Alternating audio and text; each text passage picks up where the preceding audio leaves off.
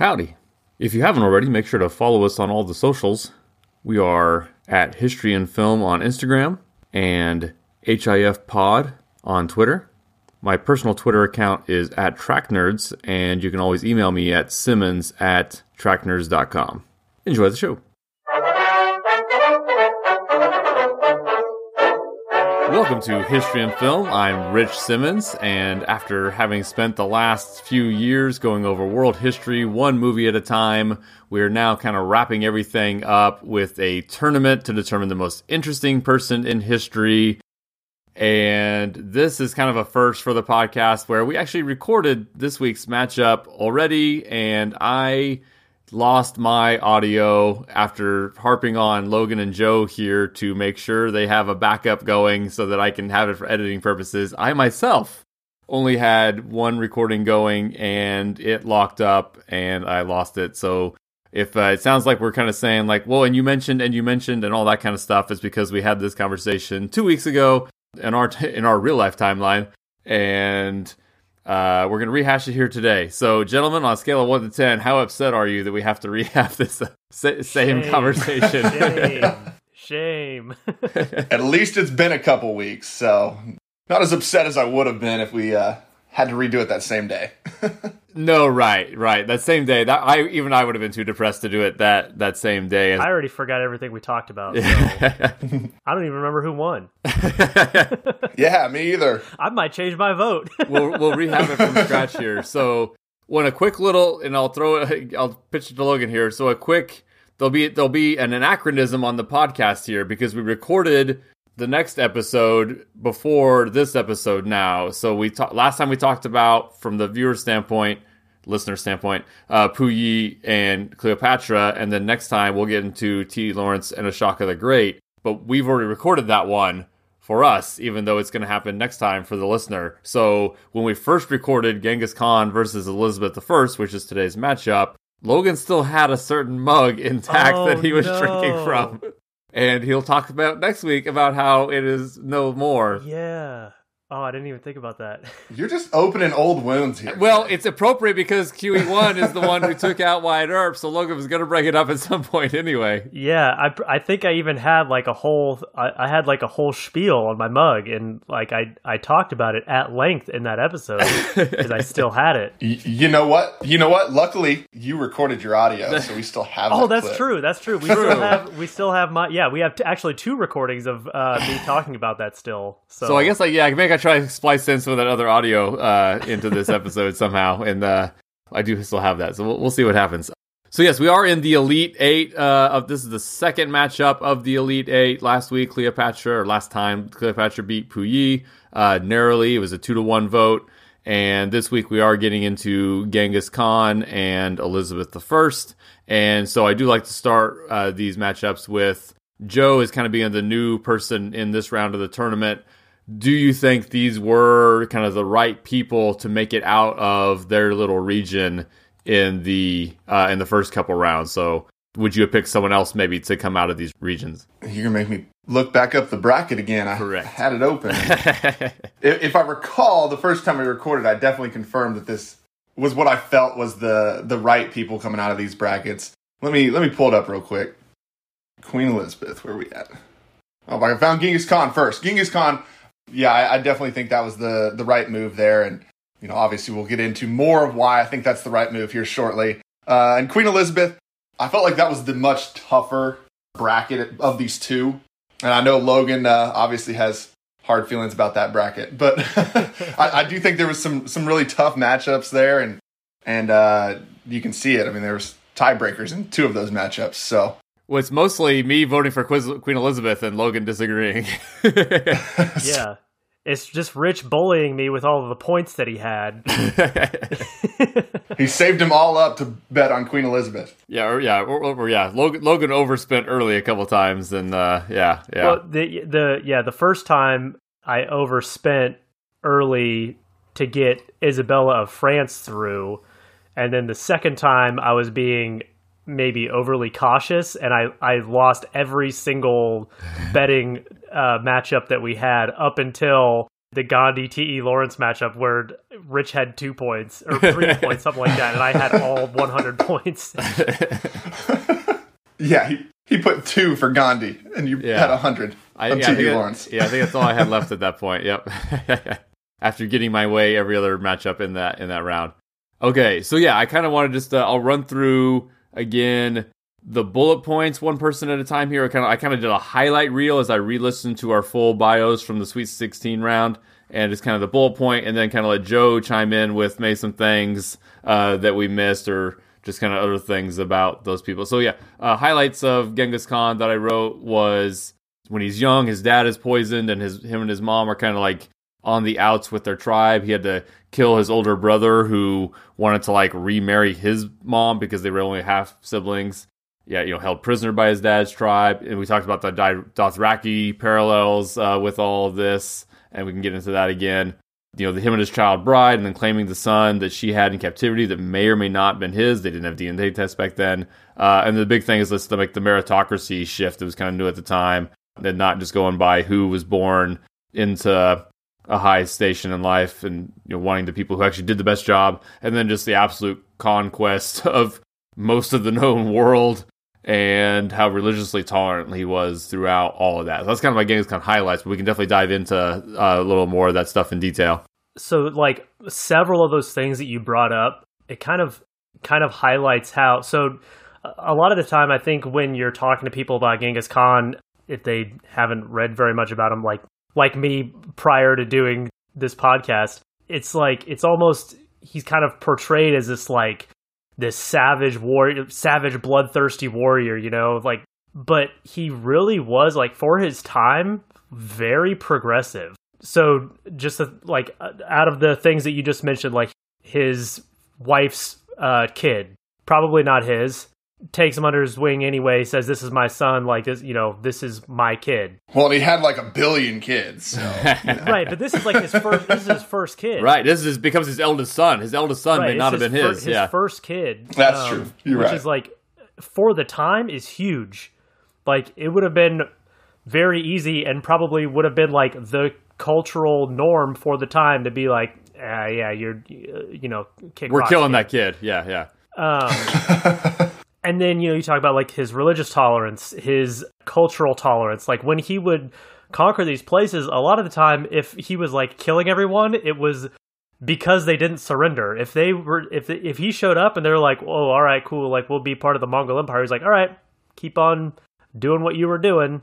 You're part of my empire now, but you can still do your religious stuff, whatever, however you want to worship, keep doing that," which is, again, really progressive for the time. And then also the meritocracy thing is probably the biggest thing, where it was something that had never really been done or considered before. And it was one of the things that made him so successful in his conquests, is because all of his leaders and his warriors were promoted because they were the best at what they did, not because of who their dads were. Which is totally different from the time. Right, which is the opposite of how everyone else was doing it at the time.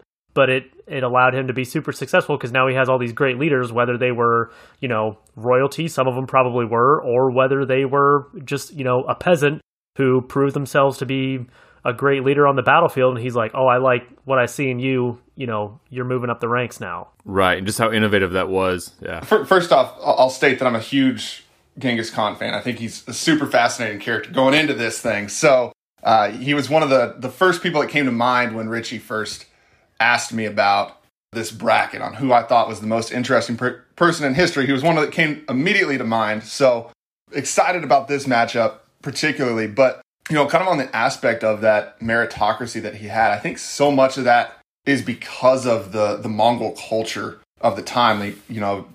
They're a nomadic culture, the last major nomadic culture. Everybody else had started civilizing thousands of years before, and they're still on this. The sheep herders basically was what they were, and get this reputation as just ruthless conquerors, and really just within their own, I guess. Prior to Genghis Khan, they're just fighting rival tribes and whatnot as they move around with wherever the best land is for their sheep. But I think that's really what plays into that meritocracy is they don't have that like social structure that everybody else in the world has at the time. Everybody else has got those that class system built in where you have that nobility, and of course they have like their kind of their head of the tribe families, but it's really an equality within those tribes. Everybody had a role to play, and I think that really promotes that type of meritocracy in those kind of positions. And let's talk a little bit about just because I think we're all Game of Thrones fans, but the Dothraki parallels are kind of almost obvious when you start looking at this, this nomadic people kind of traveling along on horseback and kind of dominating everybody. And then how, we mentioned that once his dad dies, that the tribe kind of moves on and he's on the outs now because the kids and the women are not as considered as important. And you can definitely see Khal Drogo as very much a Genghis Khan type of figure. I think it is pretty obvious that that's who they're based off of. And we know that like George R.R. Martin is a huge fan of history because of, the way that, the Starks and the Lannisters are based on the Yorks and the Lancasters from the War of the Roses. He is a student of history and he writes a lot of historical parallels into his book. So I think it's like pretty obvious that that's what they're going for with the nomadic equestrian warriors that are the Dothraki and their, meritocracy and the fact that they have the title Khal in Khan in their culture, and then Khan is in the Mongol culture. We know Genghis Khan as Genghis Khan, and that wasn't even his name, that was just his title. And like Khal Drogo is like that's the character name, but his name isn't Khal Drogo. His name is Drogo, and his title is Khal. And it is it's interesting too that it's almost like if you took the Mongols and put them in the world of Game of Thrones, maybe they're not as successful because of the way that the water is between where they are and Westeros. Oh, right. Whereas in real life, they were in in Asia, and so it was nothing but land. Like they could just they were on horses. They didn't need ships. That's why they had they don't got to cross the narrow sea. Exactly. They don't have to cross the narrow sea in ships. So that's why they were so successful in our world, but not as much in Game of Thrones. Right. Spot on as far as the connections there, and like Logan said, I think it's pretty much confirmed that the Mongols are the Dothraki and Genghis Khan is Khal Drogo. Like he's his inspiration. And I think a couple of the other things there with that, and I mentioned this on the previous recording, but just kind of the demeanor and the way that Khal Drogo is seen is pretty much my interpretation of how Genghis Khan was seen. He is the leader, but he's not like really above everybody else. He's with his team. Yeah. Right. Yeah. He's with his people. Right. And he's one of the people, and kind of the same way, like, in combat, Genghis Khan was involved in the combat the same way that Khal Drogo was, allegedly. And I think we see that even more so with, Genghis Khan. Like, there's no paintings or pictures of him while he was alive. Like, it's almost like that Muhammad thing where, it's almost idolizing him to have a picture of him. And so that wasn't what he wanted. And it got brought up again last time as well, but the burial thing with Genghis Khan and how, it was his will that when he got buried, they would bury him in some unmarked location and then kill everybody involved with the burial so that literally nobody knew where he was buried. And it's, again, that just kind of, I'm not anybody special. I'm not above the rest of you. Yeah, that's one of the most fascinating things about the whole story of Genghis Khan's life is number one, no one knows for sure how he died. There's a bunch of different theories, but no one knows for sure. It was probably either a wounded in battle or just a disease thing, but no one knows for sure. There's a legend of some Chinese princess that he supposedly had captured and kidnapped, and then she snuck a little knife in when she got captured and ended up wounding him mortally or something like that. But which seems totally propaganda. I mean, yeah. Totally seems Chinese propaganda. They'd be our princess came in and killed him. But also, who's to say? Who knows? But yeah, and then the whole thing about how he was, buried in some unmarked location in Mongolia, and everyone involved in the burial was killed, and then everyone involved in those killings was also killed, just to make super extra sure that no one knew where his grave was. Which also in Game of Thrones, Khal Drogo does not have like a big, is not buried in any kind of like great mausoleum or crypt or anything. He's just burned on a pyre, like kind of in the middle of nowhere. And then everything changes. Right. Right. And then also there's the parallel. So when Genghis Khan died, the dragons came just like in the book, and a woman was the leader of the Mongols and right, exactly. Tried to conquer Europe and Hang on. Wait, did you miss that part? I think that was in the extended edition, I guess. Or real life. Sorry, extended edition of real life. Yeah, no, I missed the chapter in history class where they talked about the dragons. Those are classified files. So there was something too about Joe. You said something about there's a parallel between the way that he killed. Yeah, I was about to mention that. Yeah, what was I don't remember what that was. Yeah, so it's not really a big thing in his life, obviously, but one of the coolest scenes in season 1 of Game of Thrones is when Khal Drogo pours the golden crown on Viserys' head. And that is actually supposedly taken from Genghis Khan as well, because there was a time where he killed somebody by pouring molten lava into his eye sockets. Or not molten lava, sorry. Molten silver. Molten silver. I don't know why I said lava. Yeah, poured molten silver into his eye sockets. That's so to kill somebody. That's so it's like Genghis Khan was like getting creative at that point. He's like, I've killed people so many different ways. Like I've chopped people's heads off. I've shot them with arrows, trampled them with horses. Like I've done so much killing. Like it's just kind of getting boring, it's really same. Just like stabbing all these people. I'm going to kill this guy by pouring molten silver into his eye sockets. Yeah. Just to spice it up. Kind of along the same lines. Like we haven't even talked about like his ingenuity in battle. Cause I know that was something Logan mentioned last time as well. Yeah, right. Just the whole having archers on horseback, it was like no one else was doing that, and they were so good at the riding and so good at the archery that it allows you to be like the best of all worlds of combat at that time. So you could go up against infantry and massacre them because you're on horses. You could go up against traditional cavalry because you don't have to wait until you get to them to start killing them. You can shoot them with arrows from far away. And you can defeat archers by being, again, fast and agile on a horse versus being, lumbery and slow with your, they weren't wearing like a bunch of armor. Yeah, it was the best of everything of combat at the time. Even when like attacking a walled city, like obviously horses with bows and arrows can't attack a walled city. Right. And he still figures that out. So you mentioned that he captured engineers and had them create siege weapons. Right. Yeah. He's like, teach me how to build siege equipment or I'm going to torch you to death. And they're like, that's an easy choice. I'll build you all this siege equipment. And so they build them all the siege equipment. And even stuff too, like the psychological warfare that he was doing, where he would they would camp out in the night, and like he knew that the enemy scouts would be checking out their camp, trying to figure out how many there were. So he'd have each of his dudes build like 3 or 4 fires, and he's like, each one of you build multiple fires, so it looks like we have just a ton of dudes here. Because you think like one fire, if they're counting fires, like okay, each fire is probably for like 2 or 3 guys, but there's actually 3 fires for every guy. They're like, oh my god, like we're gonna get destroyed tomorrow. And so like they're already defeated in their mind. And then is it like classic fake retreats, and then you ambush your enemy or stuff like that, which at the time was like had not really been done. But he's just a really ingenious warfighter. And I didn't even think about it when you mentioned that before, but it reminded me of that.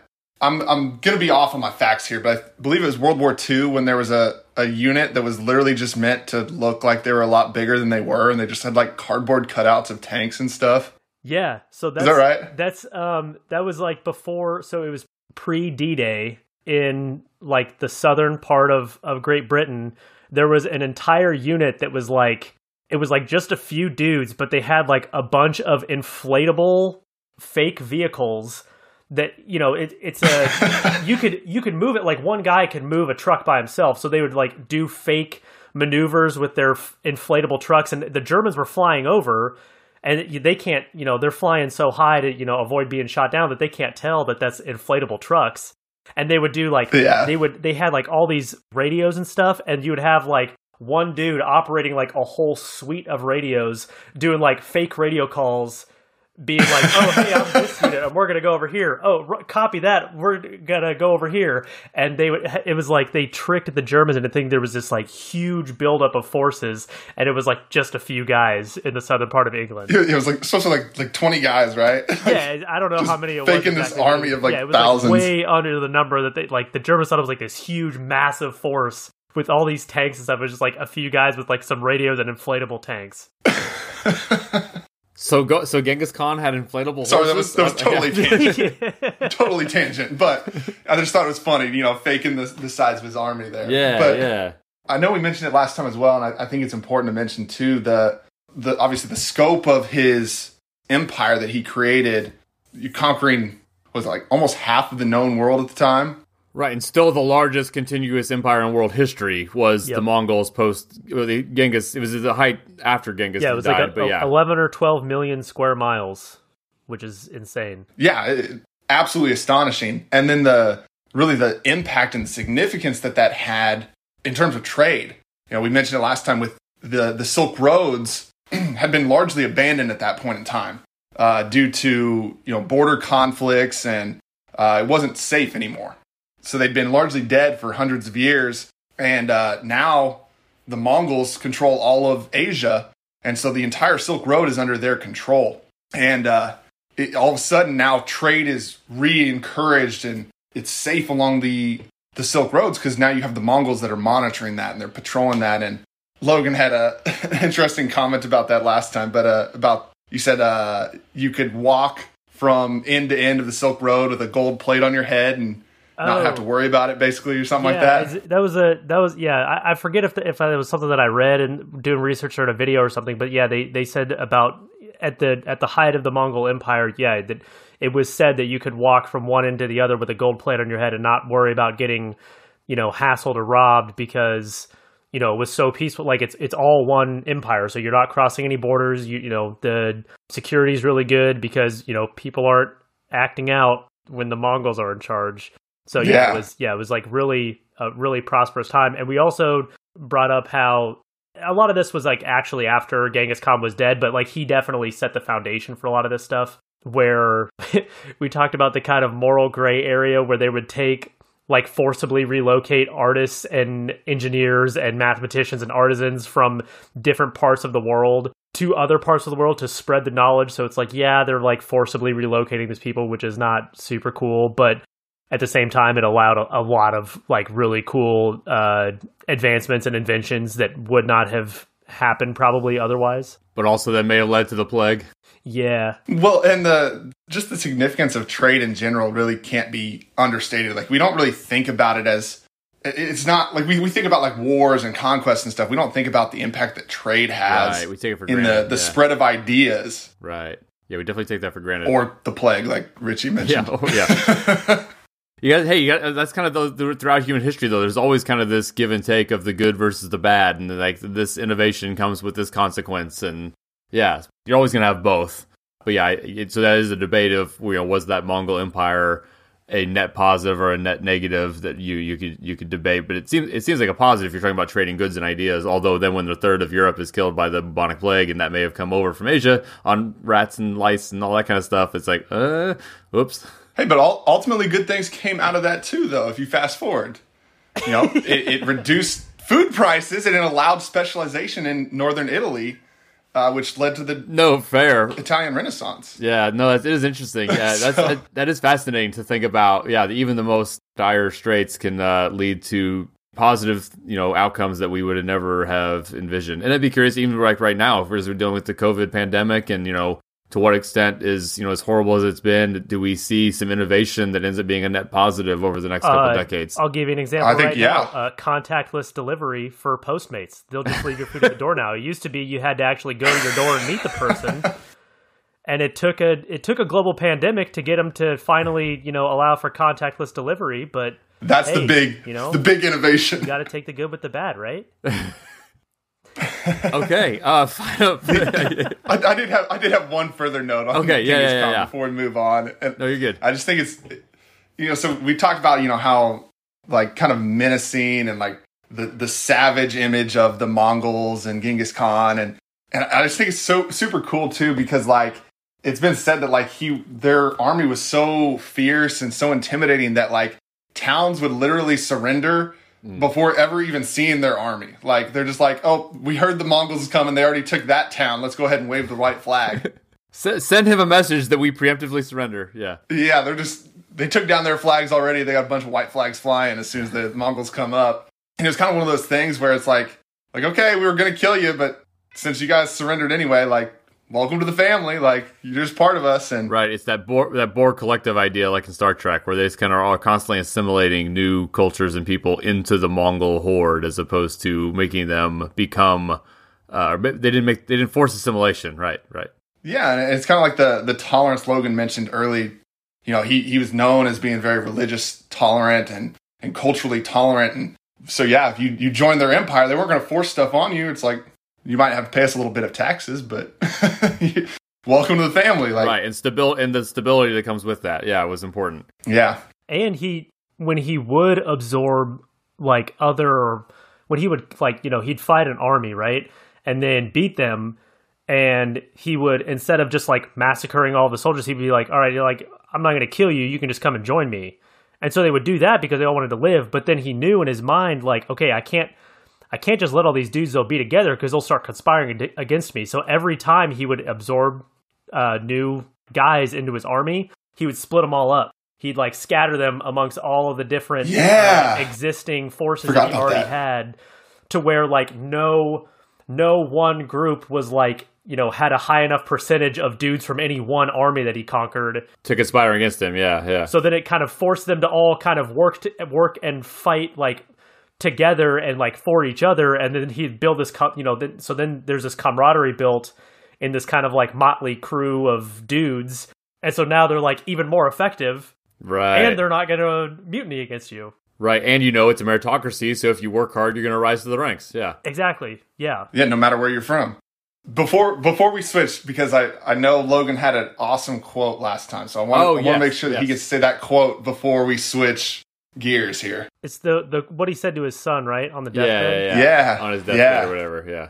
Okay. Yeah. So we were talking about how the size of the empire. Yeah. The size of the empire, and how people were literally surrendering to him before they could even see him, and it was like he was at the top of his game. And when he says this quote, like, before I read it, like, people are gonna, if you just heard this quote out of context, you think like, God, what like an arrogant douche. Like, this guy really thinks that like that this is like how big of a deal he is, but like he was this big of a deal, and like the Mongols were this big of a deal. So on his deathbed, he tells his son Ogadai Khan, he says, "I have conquered for you a large empire, but my life was too short to take the whole world. That I leave to you," which is crazy. Right. But he's also not wrong. It wasn't hyperbole at the time. It was like, right. I literally mean it. Yeah. Right. And in hindsight, like, he didn't conquer like literally the entire world, but he got closer than anyone has ever. Before or since. Right. At time of recording. Unite listeners, and we will take the world. It's just a super cool quote. Like, how can you not be inspired as his son, like, hearing that quote? Oh, like, yeah. It makes me want to go, like, run through a wall. Like, thanks, Dad. Okay, let's move on to Genghis Khan's opponent this week, Queen Elizabeth I. I think the last remaining English monarch on this list, and of course the English monarchy is kind of what inspired me to do this podcast in the first place in so many ways. My highlight reel for Elizabeth I is just the idea that her father, Henry VIII, throughout 1,000 years of the Catholic Church in England and 1,000 years of tradition, to, reestablish a new church just so she could exist in the first place. Now, again, she was supposed to be male from his point of view, but that was what he was willing to throw out just to make sure that she could exist. And how she goes from heir to the throne, even as a female, to an illegitimate bastard as his father keeps remarrying, and finally does have a son with Jane Seymour and all those things. And then as a teenager, she's basically already the most educated woman in Europe, if not the world, and spoke lots of languages and did lots of translations. Then, is imprisoned by her older sister, who's worried that, Protestant Elizabeth is going to take the throne back or have conspiracies to overthrow the Catholic Mary. She does ultimately become queen, has the whole reputation as the virgin queen, where she refuses to marry and just kind of dangles out the lure of, hey, I could maybe make an marriage alliance with you all, as she kind of is doing all her politicking throughout Europe. And then, of course, the whole Mary Queen of Scots issue with her cousin there, who she takes in and has to decide whether or not to put her to death, which would set a dangerous precedent for an Elizabeth who's always worried about someone trying to take her throne, not to mention all the Spanish Armada stuff and all those kinds of things. So just a lot that was happening in England and Europe at the time that Elizabeth was just kind of had a front row seat for. And of course, there's that whole era of her long reign is Elizabethan England, into the Shakespeare stuff and all that. So just kind of a fascinating time to be alive and a fascinating woman in the center of that. So, Joe, what did we kind of miss as we look at Elizabeth I, or thoughts there? Man, I'm trying to even remember what I talked about last time, but I think we hit pretty much everything. To me, I think her kind of ascension to power is super interesting. The whole religious conflict that stems from her father wanting a male heir, and then kind of the butting heads with her sister, and ultimately her return of the Protestant faith to England. And that's always something that I mention when teaching this in class. Is, to me, it's kind of funny because, obviously Henry VIII wanted a male heir. First wife has a daughter, and the Catholic Church won't let him get a divorce. So his solution is, start his own religion, the Church of England, the Anglican Church. When Mary is born of the second wife, or Elizabeth, well, now divorce isn't the issue, but the solution is to behead her. So it was kind of funny that that's not the solution for the first wife, because that would have solved the whole divorce issue anyway. Well, wasn't his justification for that? He wasn't like, oh, I'm cutting your head off because you can't give me a son. She was accused of cheating on him, which, since he's the king, is technically treason. So technically she was executed for treason. Correct. That might have been. I hadn't actually caught that. So that is interesting there too. But I always get to the point where, obviously Mary is kind of butthurt about this, because the whole reason for the Anglican Church to exist is so that her parents could get divorced. And so Right. it just makes so much sense for her that when she finally has power, it's like, screw your church, Dad. We're going back to the Catholic Church, because that was the whole reason you could divorce. For Elizabeth, on the opposite hand, it's kind of a good thing, because the Anglican Church is the whole reason she was ever born. And so I've always found that interesting, and kids kind of grasp that aspect there, that thinking about it logically, it makes sense for one to like the Catholic Church or hate the Anglican Church. Right. And one to be a kind of a supporter of it. But she obviously kind of switched England back to the Church of England at the time, but she wasn't really like a religious zealot in the way that her sister was. Right. Or even Correct. She was much more tolerant. Even as hardcore into the Church of England as her dad was. She was just kind of like, all right, we're going to have the Church of England again, because that's kind of the one that I have to support. But she wasn't really hardcore into the religious stuff like either one of them. Well, she was a devout Protestant, but she felt religion was a personal issue, and that even as queen, she had no right to say what you personally believed or how you worshipped at home. Not a state issue. Right. Yeah. But she pissed off both the Protestants and the Catholics, because the Protestants were mad she wasn't harsh enough against the Catholics and taking a lot of their lands and stuff away, and then the Catholics were mad that. But it was I think that's kind of it's kind of a genius move. She was just enough cool with the Catholics that they were kind of butthurt that she switched back to the Church of England, but not so butthurt that they were. I mean, they did try and kill her a couple times, but they weren't successful, and it wasn't a full on religious war. But then also the other way, she was the Church of England people weren't so pissed off that it was really that big of a deal. So it was almost like she took the perfect position where no one was angry enough to do a revolution about it. But everyone's gonna. It's a lose-lose. People are gonna be mad no matter what you do in that situation. But she picked the perfect option to where just enough danger, but not an full-on religious war. Which was kind of her whole thing throughout her reign, with being hesitant to make decisions, and sometimes her decision was not to make a decision and let things play out, much to the chagrin of her advisors, and there wasn't ever a full-on religious war, but there's definitely tons of Catholic conspiracies against her, and the Pope even basically saying like, "Hey, Catholics in England, feel free to overthrow her because she's an illegitimate bastard and a heretic." Right. Yeah. Basically, the Pope was like, "Don't worry about like going to hell for murder if you kill the Queen of England. Like God's cool with it." Yeah. which is very Catholic Church of the time. He's like, "Hey, I just talked to God. He says it's cool." Yeah, basically a fatwa. Yeah. You count that as your price for your indulgences that we're not supposed to be selling anymore. Right. Yeah. I always thought just the personality stuff, how she also swore like a sailor that she kind of picked up from her dad. And then the one thing that we talked a little bit about last time, and I kind of want to go in maybe to a little deeper here, is just the hypothetical of, again, you just think about the effect of, we're still dealing with sexism today, but at the time where it's just like, it's women weren't expected to rule. Her sister was the first ever queen, only ruled for about 5 years, 10 years, I forget off the top of my head.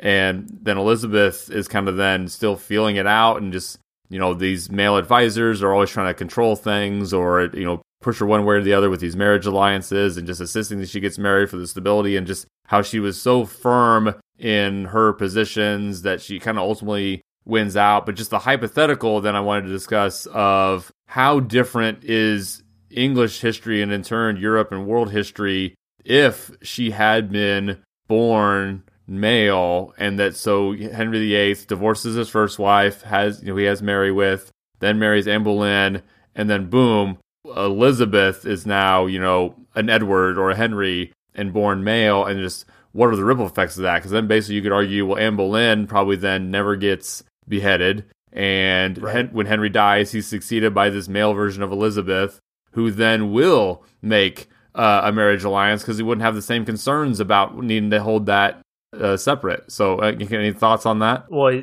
you never have the switch to Catholicism with Mary either, and like the Bloody Mary times. Right. It would have. Yeah, the transition would have been. Yeah. She would not have been ever even in consideration to be an heir if there was a male.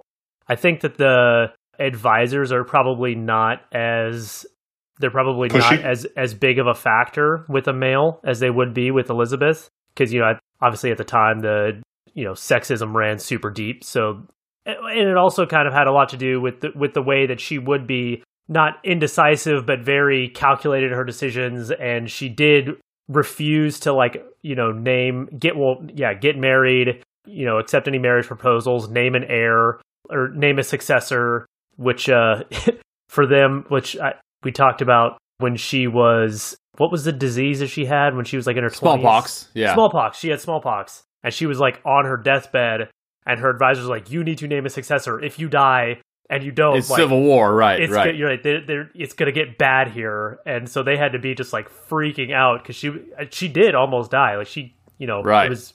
had smallpox pretty bad, but she didn't. She held out, and she was like, "Nope, I'm not interested in naming a successor. I'm gonna live, and it'll be fine." And it was, but like that could have gone badly. Yeah, and I think I mentioned after we had talked last time in a text to you guys that I think the answer is that a male version of Elizabeth marries Mary, Queen of Scots. Oh yeah, and even though she was Catholic, and I think if that wasn't a huge issue, that it almost would have been mutually beneficial, because for Mary, Queen of Scots, it kind of secures her place in Scotland, even if it makes it a little bit more under the thumb of England. But her position becomes a lot more secure, and then also the conspiracies against a Protestant, King of England at that time would maybe have been lesser. I think would have been mutually beneficial, and then all of a sudden James I is now actually the son of Elizabeth. It's almost like when Henry VII married. God, what was her name? Elizabeth of York. Yeah. He married the Elizabeth York basically to like kind of show like, all right. Like, we're together now, like the fighting's done, like it's time for stability. That would have been huge. And so how would that have worked if Elizabeth was Henry IX and Mary's Mary, Queen of Scots? Is she now would he be the King of Scotland also, or would his heir would have been the King of England and Scotland? That would probably be the way to set it up, because that's ultimately James I ends up being King of Scotland and King of England just a generation later. Yeah. Now they're going to, I can see the Scots being a little, miffed about the idea of the English king taking over. That goes back to like the whole Longshanks stuff with Braveheart, but maybe not, because it's only. But it's a political union kind of. In the real timeline, yeah, James the First is the next monarch. Well, right, but I think it's made a little different if it's the Scots are okay with the Scot also having the English throne. They wouldn't want the English king to then feel like he's entitled. But I think it's a generation later. I do think if it's the Mary Queen of Scots and Elizabeth, the male version of Elizabeth's kid, they'd be okay with that. But they wouldn't want Henry IX to be like feeling like he's in charge of Scotland while Mary Queen of Scots is still alive. Sure. That might be a little awkward. But yeah, the next generation, I think it does kind of take care of itself. Yeah, as long as the kid is the kid of Mary Queen of Scots. Scottish it's like, queen. Okay, you're at least half Scottish. That's fine. You can be our king. And Scotland had shifted to Protestantism too, so then the Catholicism would die with Mary Queen of Scots, which it basically did anyway because James I was Protestant. Right. Yeah. No. Yeah. It is interesting, and I guess are we probably ready to go ahead and run through the vote here now? I think there's still a couple more interesting things with Elizabeth. Okay. Go ahead. Yeah. Go ahead. It was mentioned in the bio. The Virgin Queen thing. That's kind of interesting in the sense that it's pretty much guaranteed that she didn't die a virgin. Oh, right. And it was more so just the political aspect, like we said, of just not marrying. And I think Logan mentioned that like there's a counterpart that is more or less her suspected lover that is the only person that she ever actually loved. And it was Robert like Dudley. Yeah. She wasn't allowed to marry him more or less because of it didn't give them political gain, right? Yeah. And then the totally separate point worth mentioning is just the championing of the arts that she did with the rise of Shakespeare and kind of the promotion of that. And I think we actually even mentioned last time, like the curiosity of like, would she have ever actually met Shakespeare? Because the theater was kind of a lowly position, right? It was looked down on at the time. But she was a fan of it. What we think of, that's kind of sad when you think about it. Like she was a huge fan of the theater. She really liked Shakespeare and his plays, and like she's the queen. She can meet anybody she wants, especially in England. Like she can meet anyone, but like she like probably didn't because it was seen as like below her station, which I don't even know if she would have really cared about. That's true, and hey, and maybe they did meet. I don't know if there's a record of it. Yeah, and maybe they did, and we just don't know about it, or it wasn't recorded or whatever. But if they didn't, that is kind of sad because it's like it's somebody that she admired and liked their work and for sure had the ability to meet.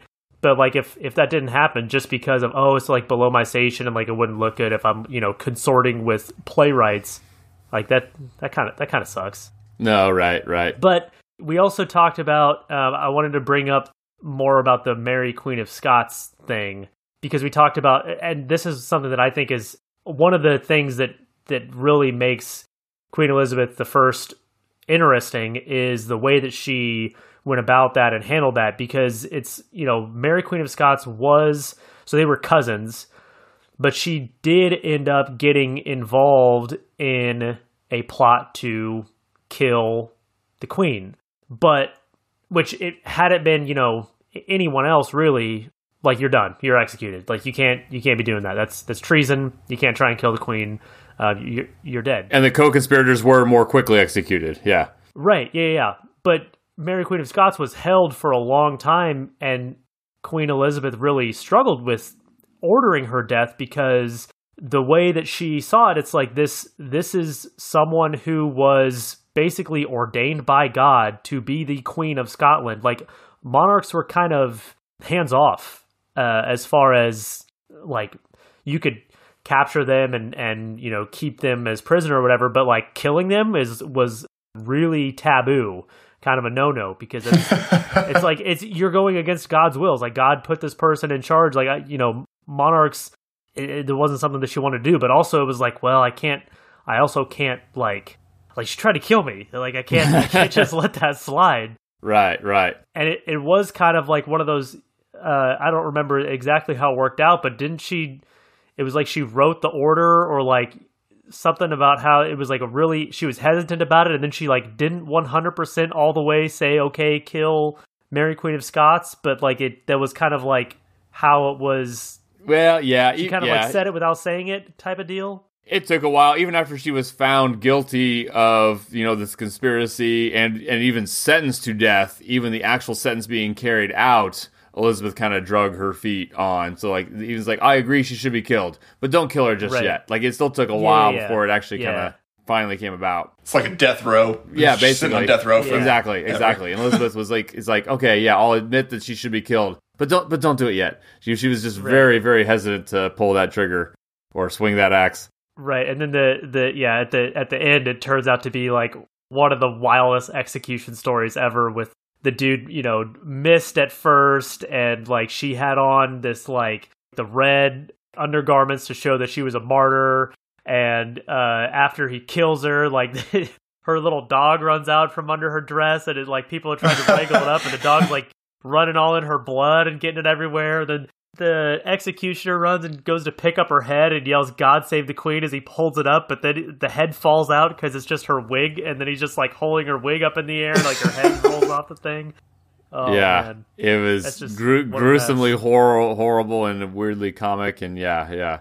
The last point I wanted to make about Queen Elizabeth, because we hadn't really talked about it yet, but was just kind of her foreign affairs. And so I mentioned last time about it'd be interesting to look through all of the like kings or queens or emperors or rulers that we have in this bracket, and how many of them weren't like truly conquerors. Like, she did live during a period of exploration, and so there's obviously exploratory missions with Sir Francis Drake and I believe it was Hudson, both going to the Americas. But really, even at the time, England was late to colonize the New World, and so really I believe the only New World colony under her rule was Roanoke, which was a failed colony. Yeah, that wasn't that. Well, she was like kind of involved with Sir Walter Raleigh as well, who was a big time explorer of the Americas. Was he involved with Roanoke at all, or was he just an explorer in general? I don't believe he was with Roanoke. He ends up being connected to Virginia. Oh, right. Which is named after her. Yeah. Largely her foreign affairs, like I said, weren't conquest. It was more so exploration and trading post, creating that Britain trading post empire that later leads to the British imperialism of the 1800s, right? And so that's pretty fascinating that's kind of different than most of these other rulers. Yeah, if you hear about it dating back to this age of exploration, when you then get to the British Empire in the 1800s, that it does kind of start here. Yeah, I guess I hadn't thought about it that way. And she would have been the first British monarch to ever meet any Native Americans. Because really, Sir Walter Raleigh like grabbed a couple of them and brought them back to Britain, basically like as props. Like, hey, look at these weird savages that we found. Weird people in the New World. So yeah, I don't know. That's just something else that's interesting. One thing that I remember mentioning last time that goes to show how interesting she is. Number one, how many movies are made about her, which since this is history and film, I feel like I need to bring up. But also, like, it's impossible to make, like, and capture her whole life just in one movie. So they made the two Elizabeth movies. They made Elizabeth and then Elizabeth the Golden Age, which are not great. But it's two movies split up over her whole life. And then you have Shakespeare Love, where she's older, and that's all about her and Shakespeare. And then you have Mary Queen of Scots, which is all about like just her and Mary Queen of Scots and their, incident. So it's, I don't know. I just thought that kind of points to how interesting she is, that you can make multiple movies about like even just a little part of her life. You can make an entire movie about it, and people have. Right. There's been multiple biopics that are all about completely different parts of her life and different periods in her life. Yeah. You know what's awesome about this episode? In like conversations after losing the audio, we were like, this one will go quick. But now it's like everything that we talked about before is coming up, and other things that we've true. Researched since they're coming up as well. And so it's ended up super long. We should do this for every episode. Rich, go ahead and just delete everything else, and we'll just... You know what? Delete this one too. No. Let's go round 3 here. Yeah, delete this one. Next week we'll do 2 hours on it. This is now the Genghis Khan and Elizabeth show, and every week we discuss Genghis Khan and Queen Elizabeth. And then delete the audio so you never get the actual... We'll release these, but we'll just do the same episode. This is Schrodinger's episode, that it both exists and doesn't exist. Yeah. Let's vote. Let's vote. Yes. So we wanted to rotate. So last time Joe went first. So I think Logan, we're starting with you for Genghis Khan versus Elizabeth on who gets to advance to the final 4. Who explain your vote.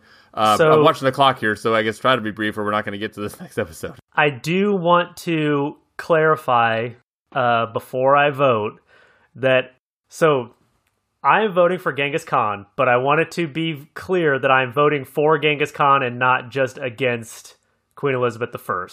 I'm not holding her personally responsible for breaking my Wyatt Earp mug.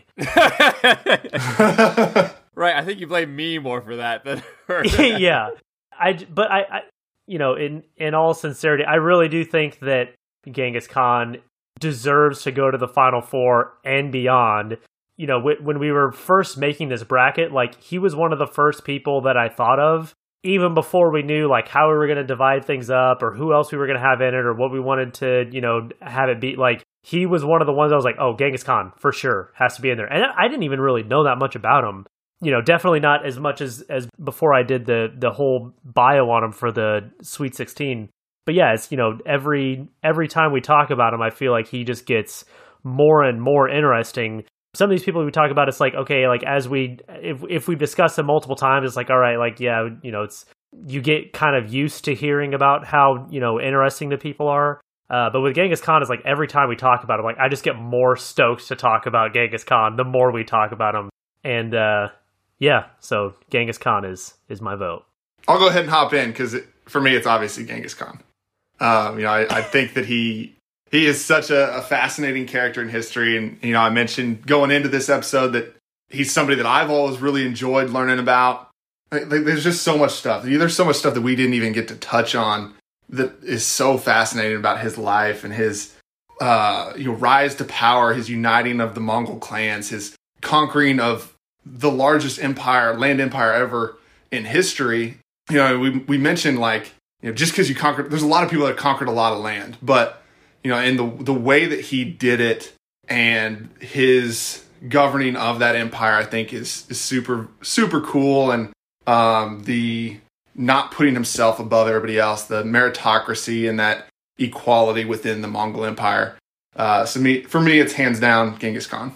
And yeah, I mean, this is a clean sweep. And as much as I've been advocating for Queen Elizabeth this whole time and voting for her, or breaking all my using all the tiebreakers to get her past all Logan's picks, that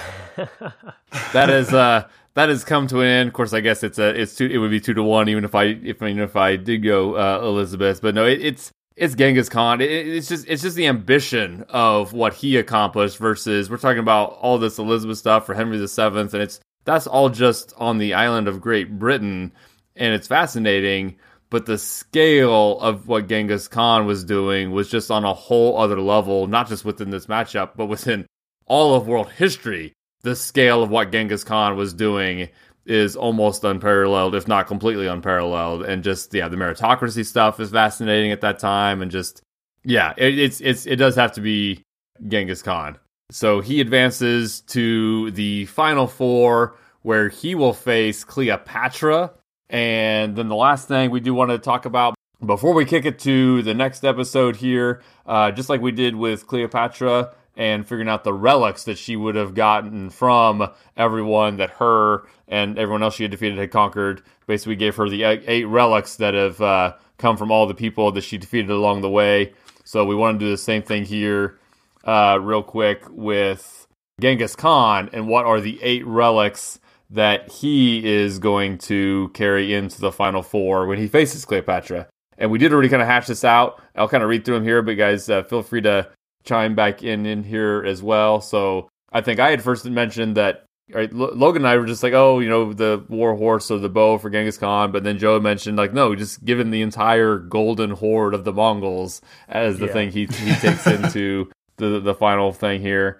And then defeating Queen Elizabeth, though he's got to have his face painted white to cover smallpox scars or whatever. So he'll have the white painted face of Queen Elizabeth. When we talked about Cardinal Richelieu, we were trying to kind of figure out, what he would get from him. And my first thought was, he should get like the robes, the red robes of L'Eminence Rouge. And then I was like, well, but like every cardinal had that at the time. And Joe was like, yeah, but like name any of them.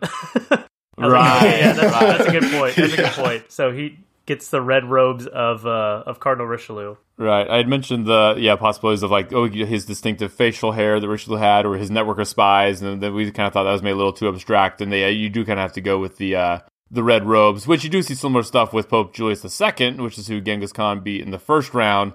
But ultimately, again, we decided to go big there and give Genghis Khan the Sistine Chapel that Pope Julius II commissioned from Michelangelo. They're just transporting that with them. Yep. And then what'd you give him from Wyatt Earp there, Logan? Oh, his Wyatt Earp's Colt revolver. Okay. Yes. That was an easy choice. It's iconic. It's definitely it's iconic for Wyatt Earp, and it's definitely the thing that Wyatt Earp would have had that Genghis Khan would have wanted the most. He'd have been like, hell yeah, yes, that thing is awesome. Give me one of those. Yeah, forget bow and arrows. Yeah. That's a good way to think about it. And then on his lapel or on his red cardinal robes, though, I was going to put the Tudor rose from Henry VII, and we gave him in his back pocket. He's got Mozart's sheet music. Mm-hmm. And then the last one would be from Robert the Bruce, which is who Henry VII beat in the first round. I chose the sword that he killed John Common with. He killed one of his rivals in a church, and so we're going to give Genghis Khan that sword that he used. So yes, as Genghis Khan now here goes into the final four, he is dressed in the red robes of Cardinal Richelieu, which is emblazoned with a Tudor rose. He has the golden Mongol horde behind him. They're somehow all underneath the ceiling of the Sistine Chapel. He's got Mozart sheet music in his back pocket. His face is painted white, just like Queen Elizabeth I. And he is wielding Wyatt Earp's Colt revolver. And I'm picturing him kind of twirling it like Doc Holliday in Tombstone as he kind of does so. So he is ready for action in the final four here, where again he'll meet Cleopatra, and that's going to be a fun matchup to discuss. That is two powerhouses in this whole tournament. So yes, next time we will get to the matchup of T.E. Lawrence versus Ashaka the Great. So stay tuned, and thanks for listening.